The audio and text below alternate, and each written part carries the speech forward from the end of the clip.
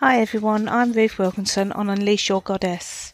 Today we delve into Sarah's life and find out how she turned a violent attack in her own home into something beautiful. Sarah's found the strength to share her story of how she overcame after a brutal rape and attack in her own home. I really want to thank Sarah from the bottom of my heart for coming on today. Her name and voice has been changed to protect her identity. Just remember, our tragedies can become great blessings for others by sharing our stories. It will be someone else's survival guide. It's important to remember that it's not your fault or your responsibility. The abuser is the only person responsible. And being male does not make what was done excusable.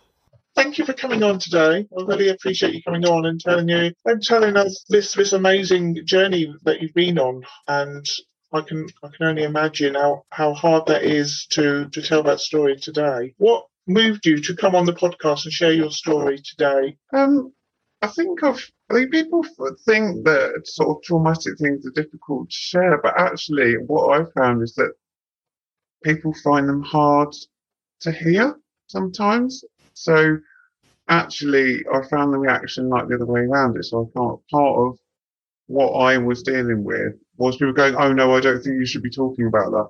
And you're like, God, I mean, it's just part of your human experience. I do understand about things like trigger warnings, etc., all of that, but when something's first happened to you, you're not interested in that. You wanna share like what's happened to you because it's what you're reacting to. It's all you're going through. So I just kind of think I'm quite a jolly person. I don't think I'm very, I don't know, sort of extreme and I just thought it might be almost maybe reassuring to other people that anyone can, you don't have to be an extraordinary person to have, to react extraordinarily and recover extraordinarily well, I suppose. But, there's messes along the way and there's no sugarcoating it. It is messy. But people were like, "How did you cope? I think you're amazing." And I found it really odd. I was like, "Well, I had to." That's right. Yeah. So yeah, it's kind of like we've all got kind of superhero capes somewhere, and some of us have to pull them out, and some of us don't. And it's not that I'm not proud, because I am, but I learned a lot. And I just didn't want to be a victim, I suppose. I just wanted to help. There's that really amazing quote, isn't there? I think I've seen you post it as well about perhaps if you share your story, one day you'll be part of someone's survival kit, And I really like that. They've got that in them, do they? When they have, we've all got it. We've all got it within us, isn't it? There's that going within and finding it. And I'm really looking forward to hearing how you did that.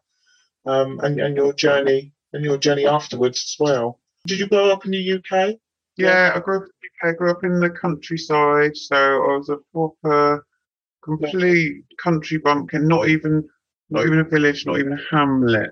That was right up till I was 18, just surrounded by pets and fields and. Have you got brothers and sisters? Yeah, I've got a sister. So you had a happy childhood? Yeah, I think I just always remember the countryside and all the pets everywhere. I mean, they were everywhere. There's like chickens and chicks in the kitchen, and looking after puppies, and playing sort of all round the house because it was all the gardens, all the fields all around there. It was all kind of safe. So.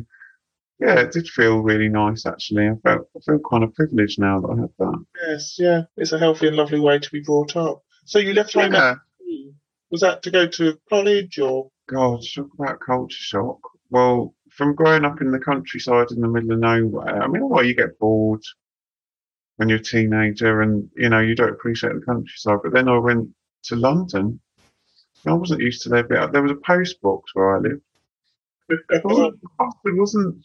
There was literally a little lane in a post box. So then I kind of didn't know. I was like, "Oh, I'm supposed to do my A levels at college. Now I'm supposed to go to university." And then it was like, "Oh my God, now I'm going to It's a really big culture shock. And at first you don't like it, and then you're like, oh my God, everything's open.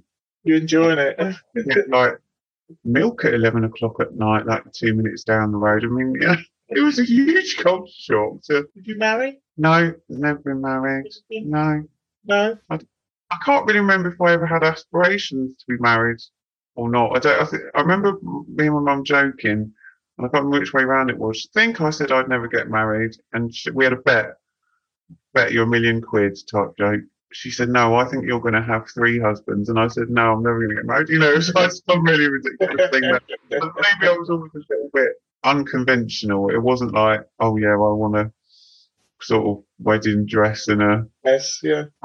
Less settled down sort of person. I think maybe I was always a little bit of a free spirit, I suppose. Which is good. Everybody's different, aren't they? Which is good. Which kind of shows that you wasn't, because I got married just 17, and I was running away from. I was in a religious cult, and I was running away from that. So that people get married for often wrong reasons, which is great. But you're taking your time and now working on you, and then it will just all fall in place. Not that's the be all and end all, is it either? On that. Yeah, I mean, I sort of think, I don't know, I've just got past the stage of laughing at people about that when I sort of started a newish job a year ago or so, and so the 2 girls didn't know my sort of checkered past, I suppose, with men. I don't know what to call it, and they were like, "Oh, have you got anyone? Anyone?" And I was like, and it just sort of. I'm just getting past finding that funny that people think I might have a partner. I think I've been the idea having a partner, and it's like I'm 47, so the kids think that ship has sailed. I don't think I'm 50. I'm 52 in a few weeks, and I've just found a partner, and it's good because obviously I've worked myself over the last how many years and been through bad relationships and things like that. But now I've worked myself and I've attracted the right person. So I think it all happens at the right time. I do. And that's that thing, isn't it? That attract, and I notice patterns in myself. I notice so many patterns throughout the years for various different reasons. You're like, oh, is that you trying to heal your dad? Is that you trying to heal your mother wound? Is that what's this going on? And then the last interaction, I mean, I do take myself off out because I like gigs and stuff. I mean, obviously, I don't know, 17 lockdowns later, it was a long time ago, but I remember the last time, I went to a gig, went on my own, I've got no issues doing it, had a good old dance. I quite fancied the singer, and I was like, I've just met his girlfriend, that's great. And the roadie chatted me up, it's Brighton, this very laid back. I just was like out for a dance, it's fine. And this guy seemed really harmless.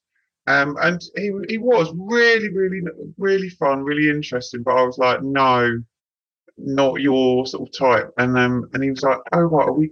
I had a great day. Are we going now? Am I coming home with you? And I said, don't do it. I said, don't do it. I said, you're having a nice time. I'd seen him flirting around other people, whatever. And I said, look, I'm really sorry. Anything's going to happen. Nothing. I had nothing tactile, nothing. So I said, we've had a nice time. Leave it there. And I said, also, I've got a horrific taste in men at the moment. He was like, oh, charming. I was more saying it for my benefit than his, if you know what I mean. I was like, at the moment, I'm going through a pattern of quite a few years of having really horrendous taste in men. And I'm aware of that, so I'm going home on my own.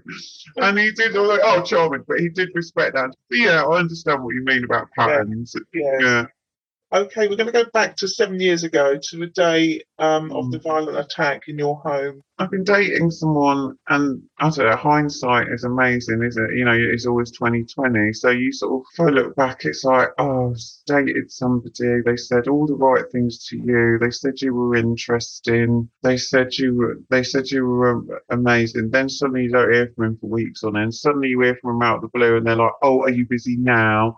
So, and you sort of see it differently. But I just moved back into my flat on my own. I've been in a flat share for a while. I really didn't like living on my own. I think I was a lot more lonely, a lot more needy than I realised. And I wanted this person to be someone that they weren't. Yeah. And you look back at the messages of someone not you're not hearing from someone for a few weeks, and then actually what they did the first date was blow smoke up your ass and tell you were great and tell you were this and all that, and then be on off on off. Like now, looking at the sort of 39-year-old me, then be like, what is this twat? That's what I'd be thinking now. Like, oh, he's giving it all that. You learn, So don't you?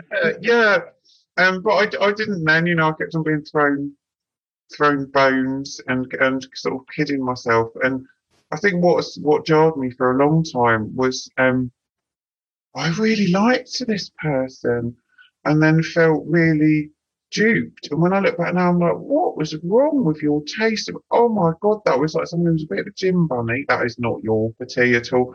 Someone that was so glaringly, obviously, not in what someone says, but in what someone does. More important.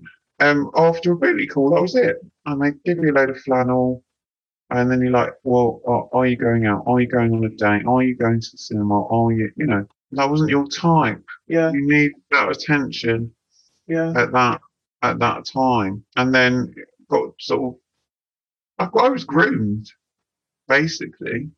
And it took a friend to tell me that because I didn't know. I thought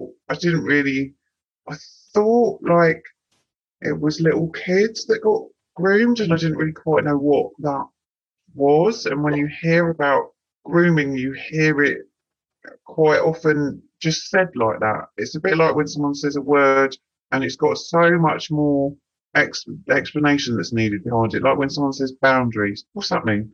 yeah, Just saying boundaries doesn't really mean anything. It's like what are your personal standards? What are your limits?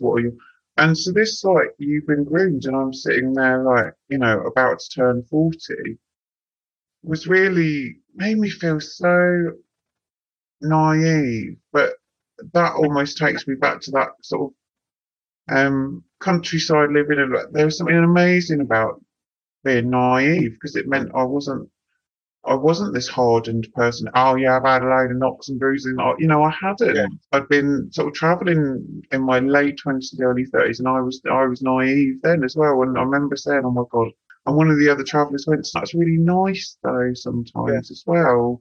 yeah, That's really sweet. You're untouched." And I suppose I just felt a bit stupid and a bit vulnerable because I've got a different side to me where in my healthcare job I am a bit more toughened up over the years with boundaries, and you have to be because no, we can't go out for a coffee, or no, I won't tell you too much about me because this conversation is about you, or I've worked in places that I worked in a medium secure unit. That was my yeah, first job, and there's a way to still be caring, but not, I suppose, not be manipulated. And I couldn't believe I was manipulated into this guy worming his way in, and sort of, oh, we'll have a bit of fun, we'll do this, we'll do that. But there were certain bits that he'd always said over the few weeks and the few dates, whatever we'd had, where he was like, let's do this. Are you into that? Are you into S&M? Are you into, and I was like, no, no, no, no. And there was, certain bits, and they got ignored. What are your fantasies? What are they? What are they? And it's just like kind of, oh, I don't know. It's just a strange questions to ask. How long have And you known him for? probably, I don't know, like a couple of months by then. So I'm sure I probably would have seen him several times. Had you met on the Um, dating site? Was it a dating site? yeah, but what was strange about that, and me being all bloody woo woo, oh, it's a sign that must mean I can trust him. I'd I'd never been interested in online dating at all, and then my friends and quite a few other people were.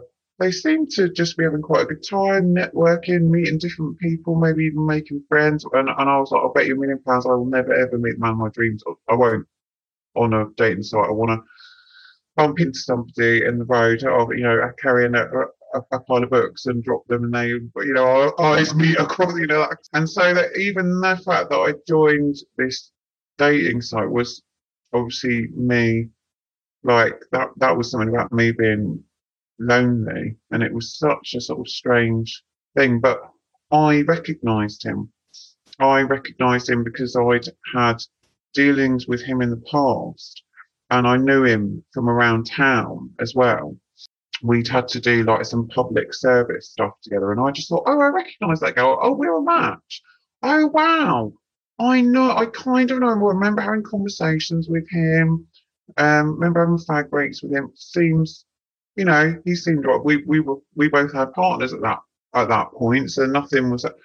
Maybe that's what also made me go, oh, Felt I safe, feel didn't you? fine. Yeah. And Christ, how wrong how wrong you could be, really. And I was basically he incarcerated me in my own home and tortured me in my own home for just over an hour.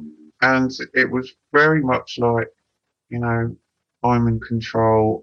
Suddenly this Person. whole severe, different person. And you turn into a different like as soon as that adrenaline is just well you're exhausted really quickly. Oh my god, so quickly you're exhausted. But also you'll start thinking of weird things to say to get them away from you or make them stop. It was a hot day and the windows were open, and he was like, I'm going to go and close all windows. And I was like, no, don't. No, well, neighbours might hear. And I'm going, well, it doesn't matter, thinking, no, please leave the windows open. I bloody want them to Yes. hear. No, and you are in survival mode, and behind my back, you cannot stand up when someone does that. You can't. No. They're a lot stronger than you, a lot taller than you. You try running, even with your hands behind your back, without them being tied.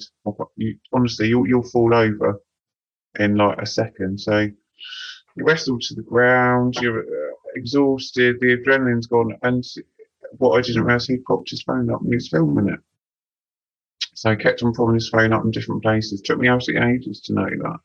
And it's a little bit, and I've seen it since and gone, oh, I see, it's a different thing. There's out of body experiences that can be like a spiritual experience, but traumatic experiences can be out of body experiences as well. And so I had a bit of an out of body experience in the traumatic sense of an out of body experience. Because I suppose you're confused. You've been thrown around and you don't know until the police started asking me. I didn't know. They were like, and what position were you on the bed and where were you on? And you think you were one way and then I watched, I didn't have to, but I wanted to do everything to help the inquiries. I watched 11 minutes worth of footage because I wanted to help them. So I watched myself. I was like a very confused, dying baby seal. Yeah. Just like you just go into that very, very quickly after lots and lots of no's and them not listening to that and Yeah.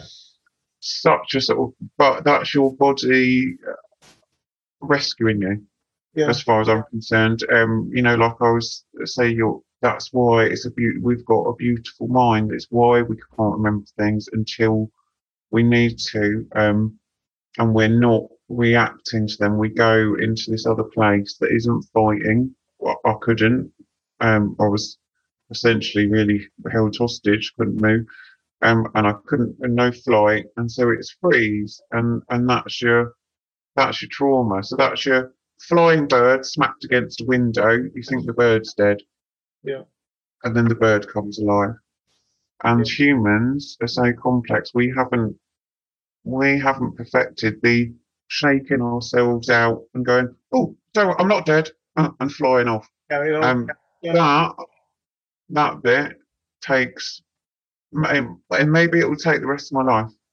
Yeah. That bit, because of our, sort of complex mind. But your beautiful mind at the time shuts you down. Maybe that's why you feel like you're hovering above the bed. So I remembered absolutely everything that they said and did. It was just the position that I was in on the bed. Just things like that you're like, no, that didn't know. Or while something was being held up against my neck, and I couldn't see that. Obviously, it's Yeah. there anyway. I'm like, shit, that was an insult. That was my own belt. Yeah. How did he eventually leave? Did he just undo you and leave, or? Do you know, I'm trying to think. After an hour and after all that, I think what I realised was that this is how he got his thrills, was completely disempowering me and humiliating me in every bloody way he could. Um, I think he was trying to get me to say something, and then I was just like, just take him off, take him off, take him off. Um, and he wouldn't. It's like it needed to be his decision. But it was obviously really bloody arousing. This to him, Yeah, I was like, oh God, right. I'd always felt like I was a bit of a needy, boring person, or I didn't quite sort of do it for him. And I thought, oh my God, Sam, this is what does it for him. So I think once he felt like he'd got the wicked way, in as many different bloody ways that he could, he was just like, all right, well, I'm off. Oh, I've got something for you. And got this card about an S&M club in Brighton, and just flicked it. I just remember flicking it on my shelf, just leaving it there for me. And I thought, oh my God, you're trying to make out this is like my thing that I wanted to do. Yeah. But you're just you're knackered by them. I mean, I was drenched. I looked like I'd been in the shower. So it was a hot day anyway. Somebody's like basically did so many different sort of things, caused so many different injuries to me. Thrown you around in so many different ways. You've got the adrenaline, you've got the heat, you had the struggle at the beginning. I looked like I'd been in the shower. Yeah. So I was just kind of submissive. I was quite submissive by the end, you're kind of like, oh right. And I tried to actually stop him from going. I think maybe he was meeting up with someone or something. And I think it was like me trying to get a bit of control back. Yeah. And he pulled, he pulled my hair and got me out of the way. And I kind of just thought, God, well, it's not like I wanted him to say really, but it was almost trying to get a bit of control back after an ordeal that I was made to feel like I asked for that. That's how you feel. You know now. Do you? You know now that you wasn't. Yeah, I remember a very, very, very wise thing someone said to me. You're in shock for a very, very long time. I didn't know for nearly a week. I didn't know that I'd been raped. Yeah. I didn't quite realise that it was every single thing he did was against the law. I mean, I was saying no to everything. Yeah. But people sort of tangle with your head over time, and you're like, oh well, but I know him, and I let him in, so it must have been my. And it's like no, and they were amazing. All the different sort of police were amazing. Every single one of them were incredible. But yeah, my friend, a couple of months later said, look, the big thing to do for you is forgive yourself. So that's going to be the bit that will take the time. Because I sort of went, oh look, I'm really trying to come to terms. I was trying to speed it all up. I'm thinking that I'd get over it in, I don't know, like a week, or I'd be all right. Or I was like, look, I've thought about this, and I think some people just don't have any awareness. And in order for me to move on, although you never say it to that person, you need to forgive them. And they were like, forgive them in your mind if that helps you as much as you want. But the hard bit is going to be forgiving yourself for letting it happen. Yes. Yeah. But I'd never go on bloody what's this thing? I'd never go on a TED talk and be like, "Oh, hi, this is the man who raped me, and now I understand." Not that. It's like you forgive someone, like in your head and in your heart, because it's easier for you. Because what does that anger do? Yeah. Nothing. Yeah. Like I don't understand that kind of mind, that grooming mind, that controlling mind. That I don't get it. So you might as well forgive it instead of trying to understand it, because you'll go mad trying to understand that. How long did that take you to get to where you were strong enough to start your healing journey and to forgive yourself? firstly, and then to forgive. Probably about 3 years. Yeah. I mean, there's lots of things in there that are, there was amazing things, and then you'd kind of like something else would happen where you'd just be like, oh, I thought I was all right, and you'd get freaked out about something, or be like, oh, I can't go across town, I don't want to do that on my own, or get freaked out, or you could get really anxious or depressed, or at first I had a lot of flashbacks that were like anxiety attack. Then you might have like a really great time where you're like, oh right, I found this amazing book and I'm reading that, or oh yeah, I'm going to a retreat, and then something else stressful will happen. And it did really help once I got a PTSD diagnosis, which I didn't ask for. Someone just went, a rape counsellor just went, oh, I thought you knew. Because I went really reacting to this. Oh my God, like my mood dipped so rapidly. It was really scary. Oh God, I could get so jumpy in the house. Like if I just clank, you're doing the washing up, you might clank a cup against a plate. To me, that's like me in the roof. What? Like I think sort of hypervigilance, everything sort of turned up, but also your sort of receivers are just, they're just not tuning in. They've just gone haywire. And I was like, I think I've got PTSD. And she's like, yeah, I thought you knew. And then I said it to my GP, and he was like, well, yeah. And, it was helpful. I've been looking up loads of ways to prevent PTSD or to just deal with trauma, which is very different from having a diagnosis. It's a completely different thing. Yeah. But you're like, shit, I didn't manage to prevent it. I didn't manage to. But if you're in a trapped situation, so if you can't run, so if you can't fight and you can't fly, then you freeze, and that is when you get traumatized, and that's when all your amygdala, hippocampus, so your instincts, that sort of jumping. What's that over there? Yeah. Your memories, your emotional memory is like, oh, that feels like it's happening again now, and your brain's sort of tricking you, and So your what do you do emotional. at that point when you're getting them flashbacks and getting them feelings? I would sometimes I'd sort of tell a friend different techniques you use, different all your different senses. I mean, you have to have a toolkit really. So I had a recovery box. So I had like a really nice shoe box, and I'd put things in it that bring you back into the present. But quite often, if you go through your senses as well, it's kind of like, right, something I can smell might bring you back into the room, something that sort of feels nice, something I can touch, like listen to music. I once saw my attacker, and I was on the bus and I saw him. Luckily, I was on the bus and he wasn't. He was walking in the street. But I went home, was nearly sick, was like right, very strange. I suppose that's adrenaline makes you feel sick. I don't know. Or fear, yeah. And I think it was middle of the day. I didn't really have anyone to ring. I just thought, what can you do? And I just turned some music on really loudly and stamped about, dancing and singing really loudly. Probably angry music, I can't remember, Prodigy or something. And that's you in the moment then. Yeah. I did have a recovery box as well. If it was sort of like I got into, quite a low mood, I just grab something that you really need to grab.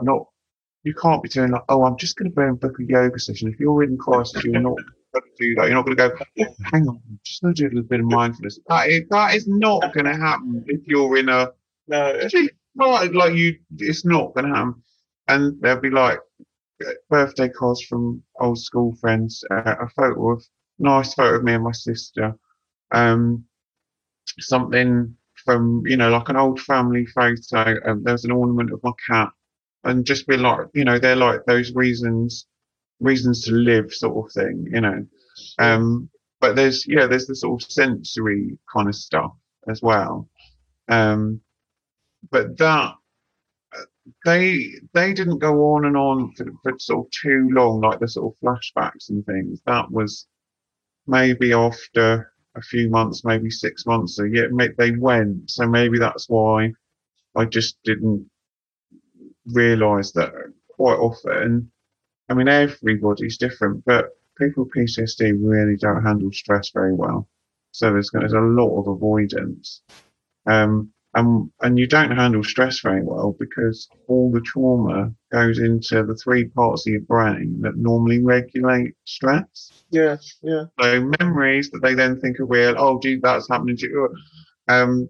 This sort of emotional regulation. So you can get quite high as well as quite low quite quickly, and it's sort of learning to get that balance back as well as the amygdala just being like hyper vigilant. What's that? What's this? What's that? Oh my god, a clock clacked while you're watching that. What is it?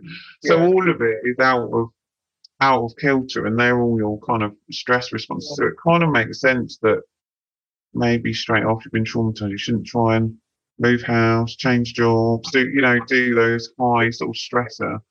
And you reset your boundaries and change your priorities. Can you tell us more about that? Immediately, I started doing that. It was really weird. I suppose it was weird, and I've been a people pleaser my whole life, and I just didn't. I was just me, and as you just know, you're exhausted. You're still frozen. You stay kind of in the shock thing for months on end. But I was like, my God, this is really tiring. This is a really severe reaction. So you say no to a lot of things that, I was quite a giver, and I'd be like, yeah, no. Oh, what, you skin? Oh, no, well, don't worry. I'll buy you a pint. I'll buy you some dinner. I'll do this. I'll do it. And I was just, if I had a friend that was skint quite a lot of the time, and I didn't realise at all that they were just probably taking the piss a bit for years. And I just sort of was ignoring any like hints about any of that, because it was like, well, obviously I've just had a horrific ordeal happen to me. Obviously I needed to put myself first. Yeah. And you don't notice the fallout of those things for a long time. Those cracks take a while to show, because they're probably still hanging around waiting for you to snap out of it. And and I suddenly realised that I'd let a lot of people just, I don't know, just jibe at me a little bit. I was a bit of a joke, a bit of, oh yeah, Sam's a bit of a hippie, she's a bit of, and I didn't like drama, and I didn't like people belittling me, and I started sticking up for myself, and people didn't like it. And me sticking up for myself isn't me being like, oh, I don't do it. It's like, oh, could you not? And just doing that, people are like, oh my God, Sam has just asked, honestly, people do not like it. I would literally ask that politely, or be like, see that thing that went on when that person was drunk and that person shouted, I don't want anything to do with that. Or, when you just sort of take the piss out of my character, or I don't want that, actually.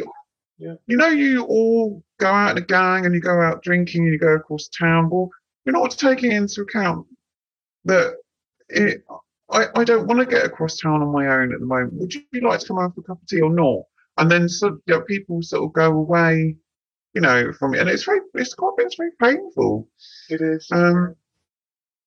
And it's never the people you think.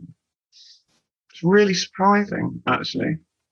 It's surprising the amount of people around you that you've been there for, and I've found that I've been there for and helped, all the time.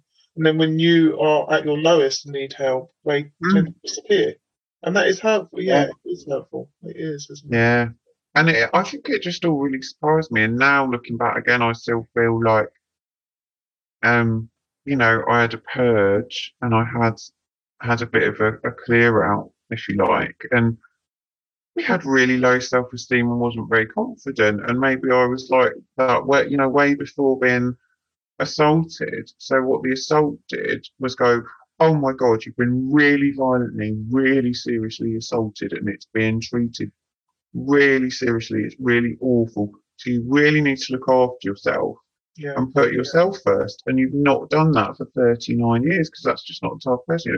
You're not angelic. You're not.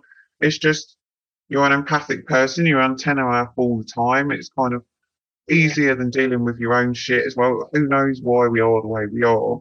And so I was like, oh, right, so putting me first means, suddenly people that were fun or you thought would be around for you, who you thought would come over for a cup of tea and you thought would make an effort, or all sort of, it kind of fell apart a little bit, I suppose. Some friends don't know, they don't know how to deal when you go through something like that or go through something that's really bad. A lot of times they don't know what to say and how to deal with it. Yeah. So they just run off, don't they, as well? Yeah. And I think there was that sort of, oh no, hang on a minute, but you're the easygoing, nurturing one. Oh, what, you want me? You want us to switch roles? And now I'm supposed to be the sort of the easygoing, nurturing one to you, and they might not have the capacity. And I think I was really bereft for a long, long time. But also, I didn't want to be around drinkers. Like at first, you're numb anyway, and it was very strange. I've not got, thank God, an addictive personality. So at first, it's like you're numbing the numbness. It's very strange. I'd just sit there and be like, I was sort of very vulnerable, like, oh, hi. Didn't really know what happened to me. And other people like, oh, have another drink. And I did, and it was, like I say, to numb the numbness. It's a very strange sort of thing. And then I was just like, oh my God. Brighton has got a lot of drinkers in it anyway, a lot of party people. And I didn't realise that once I completely moved away from that kind of party scene, that so many people who seen very regularly sat round watching films with them, like the day after parties or got away. Like, I was like, oh, well, I don't want to drink, or I realised that groups did my head in. I wanted rich conversations or calmness, and drink often resulted in drama. So then I wasn't drinking and was tolerating looking at the crap that people talk and the stupid arguments we were getting. And I was like, I don't want this. And I realised I was sort of going out and then I was coping with going, and I thought, why are you doing that? Just to please others. Yeah, and I didn't have anything to replace it with for a while. And then I was like, right, I do. And I was really upset. It probably even days after I broke, I was really upset because I lost any belief in anything or any faith in anything. And I kept on looking. I just was like, how can something bad happen to you and there still be good in the world? And I'd always been really into paganism, spirituality, travelled around India, really into lots of different kind of spiritual pursuits. And I couldn't find that, and I really wanted to, and I wasn't like massively, I don't know, actively finding other things to do with other people. I just knew that was me, and that was my core, and that was my belief system. And it felt like there'd been this sort of, it had broken for a while, and I didn't know how to get it back. And I knew it was important, and that became more important than people. What would you say to someone overcoming trauma right now? Be really gentle with yourself. Really, really gentle. And what about to somebody that they haven't gone to get help, they haven't told the police? This is months, maybe years. So it's your choice. There's no pressure.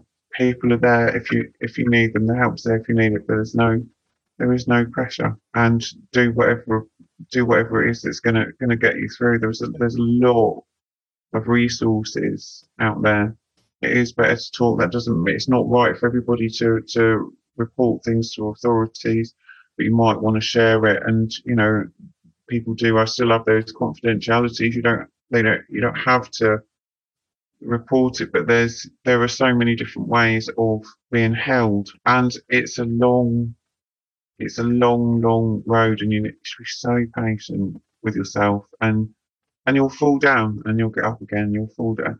And I think I thought I made the mistake of going, well, I think PTSD can be not for life, so I'm going to I'd sort of have these periods where I was like, I've got rid of it. Look at me. And I did that after maybe 4 years, 5 years, 6 years, and now, I mean, this is the seventh or eighth year. I don't think like that. You've got to not fight it. You've got to accept something, and it will change. Whatever helps you will change.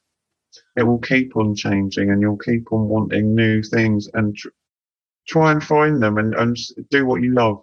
To find what you love and do that. And I think nature was the one that meant I didn't need talking therapy out. That I was just out in it, and that was the one that was incredibly healing in some kind of magical way that is inexplicable, really.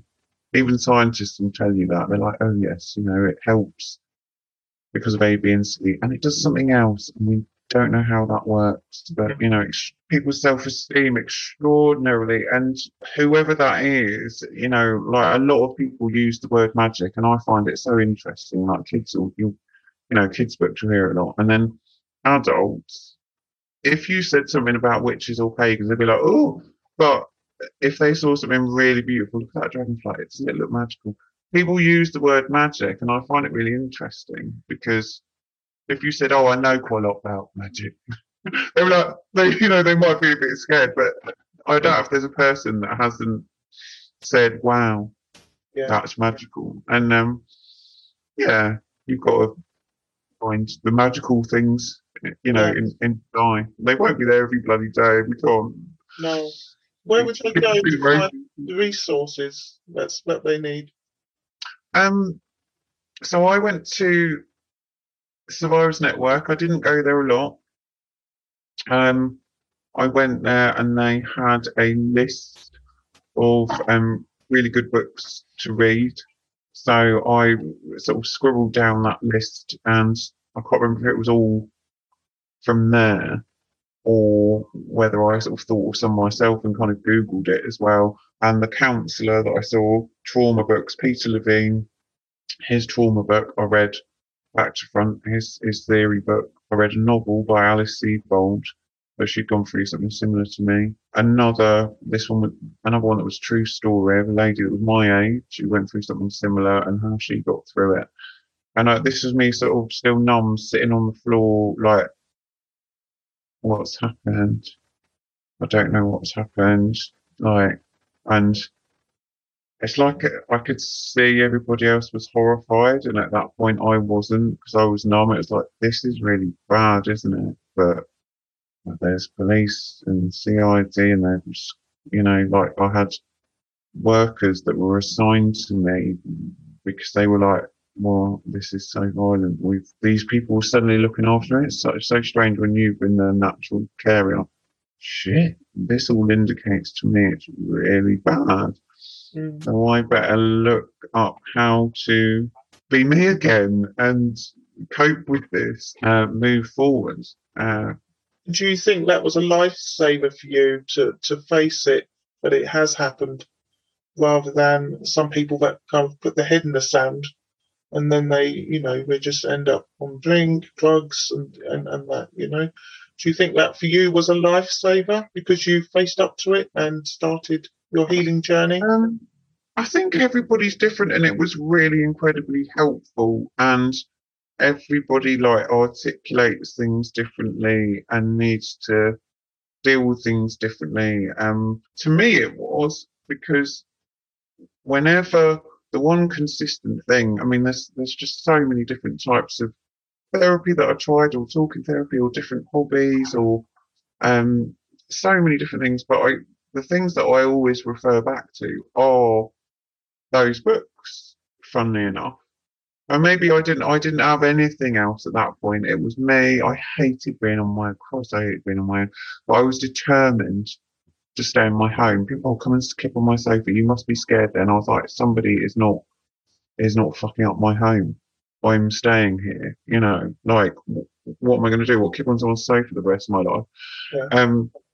And I was just like, this is what I've got, and this is what I want, as many pointers as I can to understand what on earth it is that's happening to my mind at the moment. So the sort of Peter Levine, that's where the sort of the stunned dead bird analogy comes in. It's one of the first things. But the way he speaks about psychology and trauma and treatment is so accessible. It was incredible. Reading a novel really helped me because I was terrified. What if it went to court? What if they played a video back at me? Jesus Christ, what? How would that? I was terrified about court. Never got to court, but it was. He obviously did time. They caught him, did they? They arrested him. Most cases get thrown out, so it's one of the reasons I reported. I think 86% of rape cases, something like that, don't ever get reported, and something like 95% of them get thrown out. It's like one word against the other. It's so insanely common. He's still walking the streets. Yeah, I should imagine it scared the shit out of him. Contact you? Oh yeah, I mean all that was like immediately. He's like couldn't, had an injunction, couldn't contact me. All of that stuff, and was sort of, I don't know, in denial about it, but did send me an apology via the police. So strange. So why are you denying it, but then apologise? I don't know. Yeah. So yeah, not allowed anywhere near. But also someone being that terrified that they were arrested, and like, I mean, all court cases take ages. It was nearly 18 months he was on bail. So he would have had his passport taken. You must be shitting yourself at that point. Yeah. So, after sort of being terrified of seeing him from the bus that time, I remember like many, many months later seeing him again from the bus. And one of the counsellors had said, look, this is another way to make yourself present. Push your legs back. Like really, your biggest muscle in your body is like your glutes and your thighs. And so to be back in the moment, which is to stop your memory going, oh, it's him, he's going to do that. Like, just push it. And I was sitting there and I remember, thank God I got sunglasses, and I was like gritting my teeth, pushing so hard. I just thought, God, I must look mental doing this. And he looked so stressed, like really aged and really stressed. And no, I don't know if it was just an observation, really. So I'm sure it would. I hope it would put you off being on bail for that long. I mean, he had that hanging over him for a year and a half. Yeah. They're very strange things, though. Sort of rape court cases, because didn't they find the video? Yeah, they had the video, yet he still got away with it. Yeah, they Unbelievable. He said it was a sort of setup, like oh yeah, we were pretending something. I mean, it didn't make any sense whatsoever. But I got a letter for, hello, we're the rape specialist. What we're saying is it's about costs. It's always about costs if you look at court cases.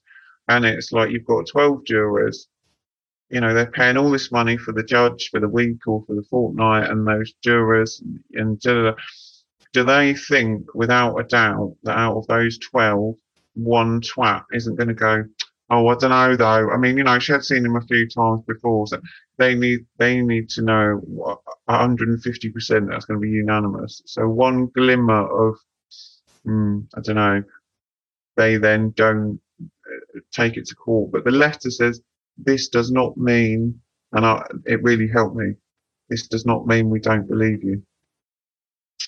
It means that we've concluded that it's, the costs aren't going to be, we can't guarantee there's going to be unanimous verdict. But what you get by means of an apology, really, Survivors Network, one of the first things they did, and you're like, a what, a who, and you sort of forget about it, was a criminal injury compensation. And rape survivors, they get criminal injury compensation, and they get that because it's real. Yeah. And it's almost an apology from the court side. I think the way it seemed to be, and I think, some laws have changed since then, and they're trying to deal with things more sensitively. They're trying to get the police to not keep on get people to keep on re-traumatizing themselves by what happened and when does it happen and can you stop and can you tell me again and who and what, because that's what you're doing. You're the evidence. I gave evidence for 27 hours in a row. They couldn't let me go. Good. So I was prodded and poked and talked to and videoed and 4 hours of interviews here, another written lot here, repeating it. People getting quite angry on your behalf, and it was very strange. I thought it was strange. So, they know, they know the process, but as soon as it's out of the police's hands, bless them, they're like, they see that person, they see how vulnerable they were, they see, and so it's upsetting for them. Yeah. Because they understand that then it starts being about money, doesn't it? It does. It does. Oh, it's when my recovery started properly. I'd been trying to speed things up. It's like, oh yeah, I'll study psychology. I'll speed it. I'll make myself better. And I wore myself out trying to do that. I needed to just be. I needed to just be. When I went back to work, I was assaulted on the Saturday. I went back to work on Monday. And it took, I don't know, it takes a while, I suppose, for it to sort of sink in. Yes, yeah. Yeah. I'd love to keep chatting and talking like that, but I'm running out of time now. That's Sorry. So your job. So you've been 25 years in your job. Yeah. Do that, and you enjoy it. You love it. Yeah. You obviously can't say what you do because. So, well, I'm a health worker, and I've done loads of different jobs, all in the same sort of particular vein. And yeah, I continue loving it. And I remember someone saying to me, "Oh, I'm so sorry, what happened to you, Sam? Like, I think you should stop doing, health jobs can be very stressful. Like, perhaps you should go and work with animals." And I was like, "Some bloke isn't going to fuck up the thing that I love the most. Thanks." And I really, it really irritated me actually. It was like, and it was the same about the keep on my sofa. I was like, this is my home. I'll be here. That is my job. Yeah, This is my home. This is my job. I'm going to be carrying on with them. And I think that's a stubborn trait of me. It's like, that's what I want to do. So some bloke's not going to stop it. No, that's right. That's good, and that's what's got you through, as well, isn't it? Is that what it's good? Yeah, avoiding drama. I'm almost like a virtual bloody recluse, and yeah, I don't know. I did regain somehow my faith, my sort of spirituality, and became a lot more sort of active, and yeah, from what drumming and all sorts. I'll look up the science and go, it's good for your stress levels. Yeah. Yes. Shamanic drumming and meditating and kirtan. Yeah. You're touring sacred sites in your van. That is amazing. Yeah. Yeah. Oh, I didn't have a vehicle. A bit about that. That's amazing. Oh, what got you into that? I've always been into I don't know, like sort of those magical places. You could think I sort of growing up around Devon and Cornwall, like that whole magical King Arthur kind of stuff. But then you see that it's attached to some reality of mysticism as well. So there's the Glastonbury Symposium and talks there. I once drove past a crop circle with a friend, and we went in it and ran in it, and we were like, oh my God.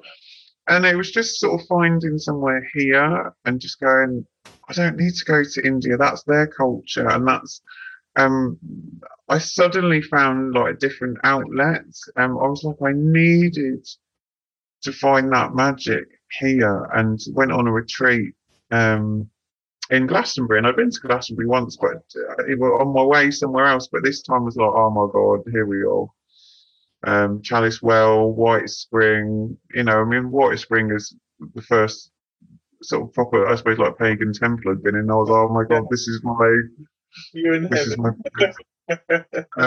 Yeah, and eventually I managed to afford a vehicle. Hadn't driven for like 15 years, and was just like, it needs to be a daily driver that's a van.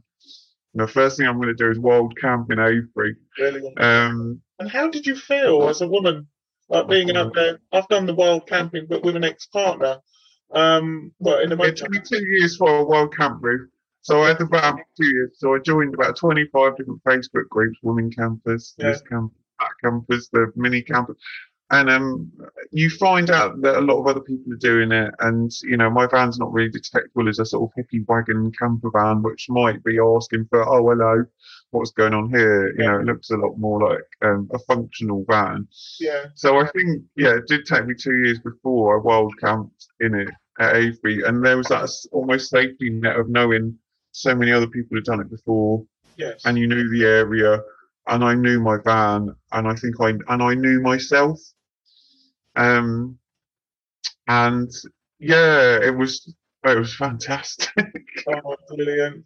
That's It great. felt like traveling to India again, actually, because that's what Freedom. upset me. After I was assaulted, I was like, how did I travel to India on my own when I was 30? Who is this woman? I can't go out the door on my own at the moment. I'm Yeah, freaking out on the bus. People are bringing in milk for me. And then, I was looking at my travelling pictures. How the hell did I travel India on my own when I was 30? Who's that person? Where is she? And I think I felt like that person again, just going, you're bloody well camping in your van. You feel like you've done it. yeah, It's vulnerable, but it's not risky in a way either. You're in a sort of locked place, yes. But but it's sometimes it's still doing the opposite, thrilling. isn't it? I think. It's doing the opposite to what we feel, because I've been through the rape, I've been through it all, and it's doing that. You don't want to go out even over the front doorstep. You don't, but you just take a little step, a step each day, step closer, Yeah, then to the shops, then to the, and it is that bloody mindedness, and just to fight against that, where you just want to go, and just fight against that, and just keep going, isn't it? yeah, I think. yeah, yeah, Well, yeah, that's what worked for me anyway, and it sounds like that worked for you. Obviously, different things yeah, work for different people, and it affects people differently, doesn't it? But it's nice to hear the story of someone that's like they've gone through that hell, and then they've survived. They're a survivor, and you're on the healing journey, which is, yeah. yeah, yeah, And no, there's not, like I thought there was, an end to it. Like, oh, I've done that now, and I'm better.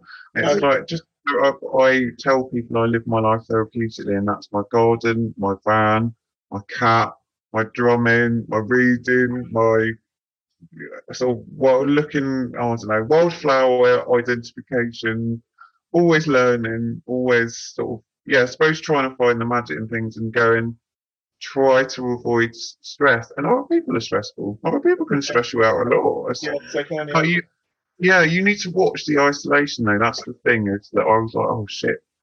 Um, it's a trauma symptom. So you can start isolating yourself too much because yeah, you're just trying to not overstimulate yeah. yourself. So I kind of need to watch that and not come across an antisocial Well, cow. you go drumming, and you go and do your bits and talk to people, and tell us a bit. Can I ask a bit more about the drumming? Because I've always thought about getting involved in that. Can you tell us a bit more what's involved with the drumming? Well, I mean, I've only just sort of touched on. I did like a 4 week shamanic drumming course that was over Zoom, and it was really, really good. So that was Jonathan Weeks through Heron Drums, and he's really good. He has a lot to do with Extinction Rebellion. Like, he was up there drumming for that. He does drum birthing. He does a free Facebook Live thing, which is what I joined into first. I think it's every 6 weeks. He'll do like a drumming and singing, and he'll just sort of set the beat. And he sort of taught us about like things being to your sort of calm heartbeat, and that's nice. And you can do your own drum bath. And if you give a drum bath to someone else, the way you keep the frame a little bit away, you don't want to drum like right near their head, but if you want the energy to be up, then obviously you have the beats to be up, and we kind of sort of tested all of that. But it's always interested me about. I've not done the drum birthing yet, where people choose their own skin and actually make their own drum and put their own kind of bit of wood or sort of crystal or stone in or whatever. I've not done that. But the actual drumming. So if you sort of like want to drum and do a sort of shamanic journey, then the resonance of that drum does, apparently, I think it reduces your cortisol, and does something to your brain waves to calm you down as well. And I didn't realise I saw them define shamanic, how I have always defined myself. And I was like, oh my God, right, okay, that's shamanic. And it was like grounded, so you're rooted in the ground, but kind of wired to the moon kind of thing. So it's like there's a root, you're earthed, and that earthing to me is like, here are the facts. Drumming and shamanic drumming is very good for you, and it helps your cortisol and your brainwaves. But whoa, when you do it, oh my God, it's like it takes you somewhere else. And that I had, I've just read the other day, like shamanism kind of like described like that. It's like they know it's good for you, but maybe you don't quite know where that journey's going to take you, which is why it's quite, that's Yeah, the magical bit, I suppose. yeah, So yeah. yeah, I don't do it enough. No, I've been attracted to shamanism, and I hosted a 6-session course of where it was taking place. So obviously, I was there, and I was like very aloof because I don't mind going up in the air, but I don't like going down below. You have to go down below the tree, don't you? Find your spirit animal. And I'm like, it's dark and Yeah. dingy down there. I don't want to go down there. So I'm like, no, stuff going down. I was like, no, stop.